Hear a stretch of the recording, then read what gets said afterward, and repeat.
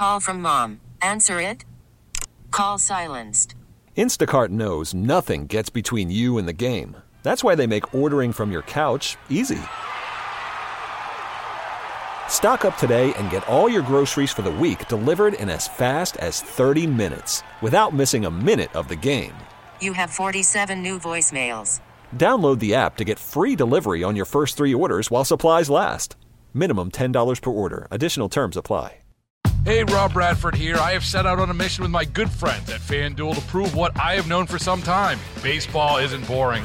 Now I have a daily podcast to prove it with some of the most notable people in the baseball world, screaming baseball isn't boring from the mountaintops, or at least agreeing to come on our show. Players, managers, GMs, and yes, even the commissioner of baseball, Rob Manfred. It has been a constant wave of baseball's most powerful voices. So join the revolution. Subscribe and soak in Baseball Isn't Boring. Listen on your Odyssey app or wherever you get your podcasts. You'll be glad you did.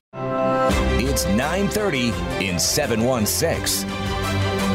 I'm Susan Rose. I'm Brian Mazrowski. Iced over this morning, clouds outside, a little bit of a mist falling down too. It's 28 degrees in Buffalo. And let's start with the National Weather Service and bring in meteorologist Bob Hamilton this morning.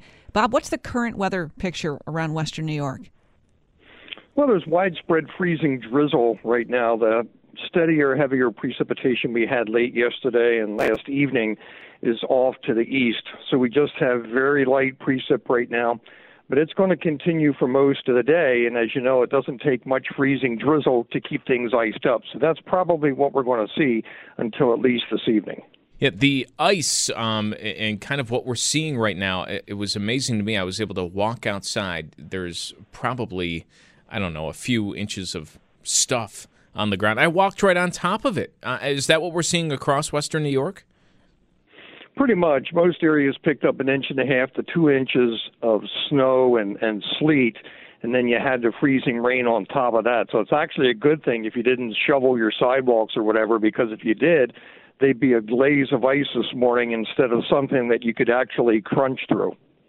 On my drive in from Orchard Park this morning to Amherst, it seemed that there's more ice to the south, Orchard Park, West Seneca, Cheektowaga, and less up here in Amherst. Is that pretty much what you have seen overnight? That's kind of how we had the forecast geared yesterday, and from what I noticed yesterday driving around the south towns, it turned over down there probably around 4 o'clock, and it really didn't turn, say, north of Route 33 until after 5 or 6. So you would have had more ice across the south towns than you would further to the north.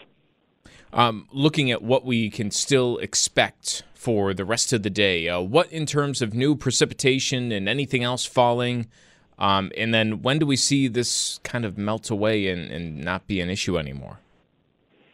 Well, like I said, it's going to be freezing drizzle for the most part, especially this morning. We'll hit a lull late this morning and during the afternoon, and then the next round starts up late today. That's going to be a mix, again, of freezing rain, sleet, snow, and that goes over to just snow showers tonight. We don't expect a lot of accumulation, probably under 1 inch, unless you head over closer to Rochester and down into parts of the southern tier where you'll get some lake enhancement. But as far as temperatures warming above freezing, we don't see that till the second half of the weekend. All right, Bob, thanks very much. We appreciate it. All right. Yep. Bob Hamilton at the National Weather Service. All right, iced over this morning. It's obviously had an impact for a lot of people, and just like we thought, power is an issue. About 24,000 customers without power this morning, mainly NYSEG outages, concentrated around Cheektowaga, West Seneca, Orchard Park, and Hamburg. National Grid has around 1,000 power outages this morning. South Buffalo, Lackawanna, the main issue there. No estimated time of restoration, but many people without power as expected this morning. Buffalo Airport, checking the flight board there, lots of delays and cancellations. 20 flights on the departure board are canceled this morning. A handful are delayed. It appears most flights after 9 a.m. are on schedule at this point. The arrival board also full of cancellations and delays. Yeah, iced over, extra time needed, if not for the roads. The roads are, you're driving slow. Right. But they are passable for the most part. Secondary streets, you have a hard time driving through just because of it's like a crust. And, if you don't have a car that handles well in the snow, you get caught in a rivet. It's harder than just regular snow to make your way out of that. You might be kind of drifting to one way or the other if you're not careful. So something to keep in mind this morning. A lot of the roads are in good shape, though, but extra time needed, I think, if you park outside just to scrape off your car. Wow. That alone will take you a while. I I had to go by and just do the steps in the back really quickly. I didn't know where my shovel went. I had to use my son's shovel. So, me with the 3-year-old shovel. Just little plastic shovel. Yeah, on the back steps this morning. That was tough enough. I can't imagine, cars iced over and everything else. If you go out there, start the car or something like that. It's going to be a really slow morning. And my commute is normally 25 minutes from Orchard Park. It was double that this morning. And there wasn't traffic. Yeah, that's tough. Add traffic to it, and it's even longer. Slow go, for sure, just something to be aware of. The good news is many schools were already off. Those that weren't, many of them canceling last night. So you hopefully don't have that many school buses or anything else to watch out for. Well, our winter storm and a heat wave in the south creating a massive temperature difference in the U.S. this week. The southeast record heat could stick around for days. It could be 40 degrees warmer than usual in some areas. Baltimore could see temperatures in the 80s, potentially breaking a record set in the 1800s. And while areas like McAllen, Texas hit 95 degrees Wednesday, the Dakotas were below zero, a 100-degree temperature difference in the continental U.S. Experts say climate change is most apparent in winter months in both high and low temperature readings. It's Jacqueline Lee on a possible 100-degree difference in parts of the U.S. Wow, that's incredible. Cheektowaga police have identified the victim of an early Wednesday morning shooting outside a local bar as 24-year-old D'Angelo Williams of Buffalo. Williams was shot multiple times early yesterday morning outside the 33 Speakeasy Grill at 3455 Genesee Street, apparently as part of a fight involving 20 people and gunshots. Cheektowaga police say officers responded to the bar 4 times in the last 2 months for fights outside and has set up regular checkpoints nearby as a result. Police say this incident is under investigation as detectives work to identify a suspect. About 160 people left wondering what's next after the Buffalo News announced plans to stop printing the paper in downtown Buffalo and instead move that operation to Cleveland. WBEN's Brayton Wilson has more on the impact of that decision. With this move by the News, it would impact about 160 employees in Buffalo associated with the printing and delivery of the paper. When union leaders representing workers at the Buffalo News, like John Fletch, first caught wind of the news, it was received in a different way via 2 separate emails. One from our publisher here at the Buffalo News, as well as the HR representative. The publisher saying planning to move, and the other saying would like to. I had spoke before in saying that if I was to be shocked, that would be very inaccurate because kind of felt like it was coming, somewhat inevitable. Still, after 38 years of employment, it came as a shock. Fletch is the union president of Buffalo Mailers Local 81, CWA 14169. During a meeting with the news hierarchy on Wednesday, Fletch says their plan, and he quotes them, is they, quote, really want to get out of the print end of things, unquote, media speaking. They committed to the desire of wanting to get this done by October 1st of this year. We spoke on how many several different units here. There's several different unions in the Buffalo News will be affected, as some may not. Again, it was very superficial, generic speak as to them explaining their decision. We even posed them with the question, did you do a financial breakdown of it? They weren't prepared to give that information at the time, but that will come via an information request on the union's behalf. More on the future of printing and production operations for the Buffalo News is available for you online. Brayton Wilson, WBEN.com News. Your exclusive WBEN 7 weather forecast. A little patchy freezing drizzle will continue this morning into early this afternoon. Otherwise, mostly cloudy. Temperatures being the low to mid 30s later today with some rain showers popping up late this afternoon. Tonight, we'll have some rain showers mixing with and changing to snow. Winds will increase as temperatures drop into the low 20s, mid 20s on Friday. Windy with scattered snow showers. With your exclusive WBEN 7 weather forecast, I'm Chief Meteorologist Aaron Minkowski. We're talking about the state's new energy plan with Albany insider Jack O'Donnell of O'Donnell and Associates. Jack, always good to talk with you. Thank you. You only need a morning like this to think about this natural gas ban a few years from now with 26,000 homes and businesses without power. There's been a lot of debate. Where does this initiative stand right now, do you think? Well, good morning. Thanks for having me. The weather is, again, another reminder of how reliant we are here in Western New York and throughout upstate on natural gas. What's out there is a proposal that the governor included in her budget. We have seen a fair amount of pushback, but mostly from upstate. We have not seen that as much downstate or in the New York City suburbs. So the budget proposal has a April 1st deadline. Both houses of the legislature will release their own versions of their budget ideas over the next couple weeks. And from there, we'll see how much of a fight this is. But I'll tell you, there are a lot of Democrats in the legislature, especially from downstate, who support this.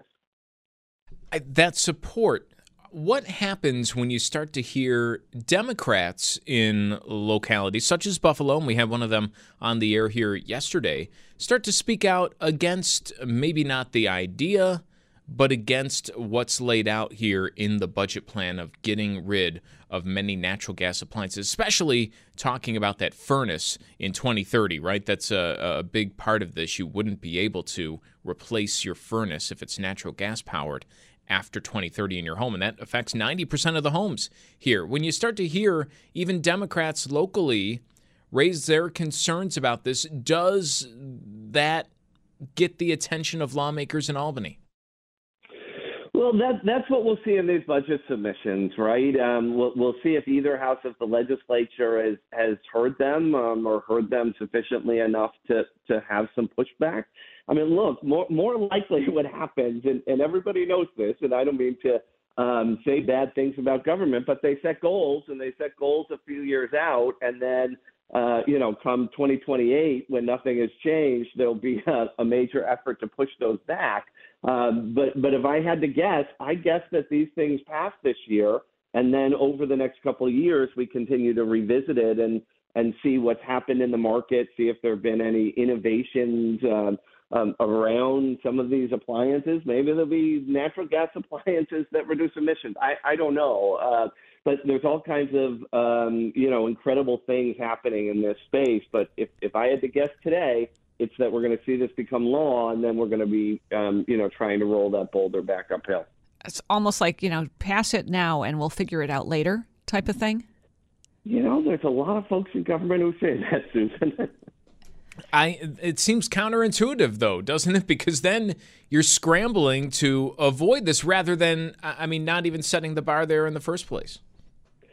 Well, I think there's a couple voices here, right? I mean, there are really loud voices from the environmental side of this saying we have to do something about the state's emissions, that New York State should become a leader in this space, and we want the state to be, and this is a good place to start. But there are also people who tell you by setting the deadline, they think that will force the market to move and really cause some innovation and other investment. Whether those things are true, a lot of us have our doubts, but some of this is coming from people who, really want to help New York State get better. If it is banned, it leaves solar, wind energy, right, as the backups to electric, which, I don't know if this has been fully thought out, right? If that's suitable enough to be a backup.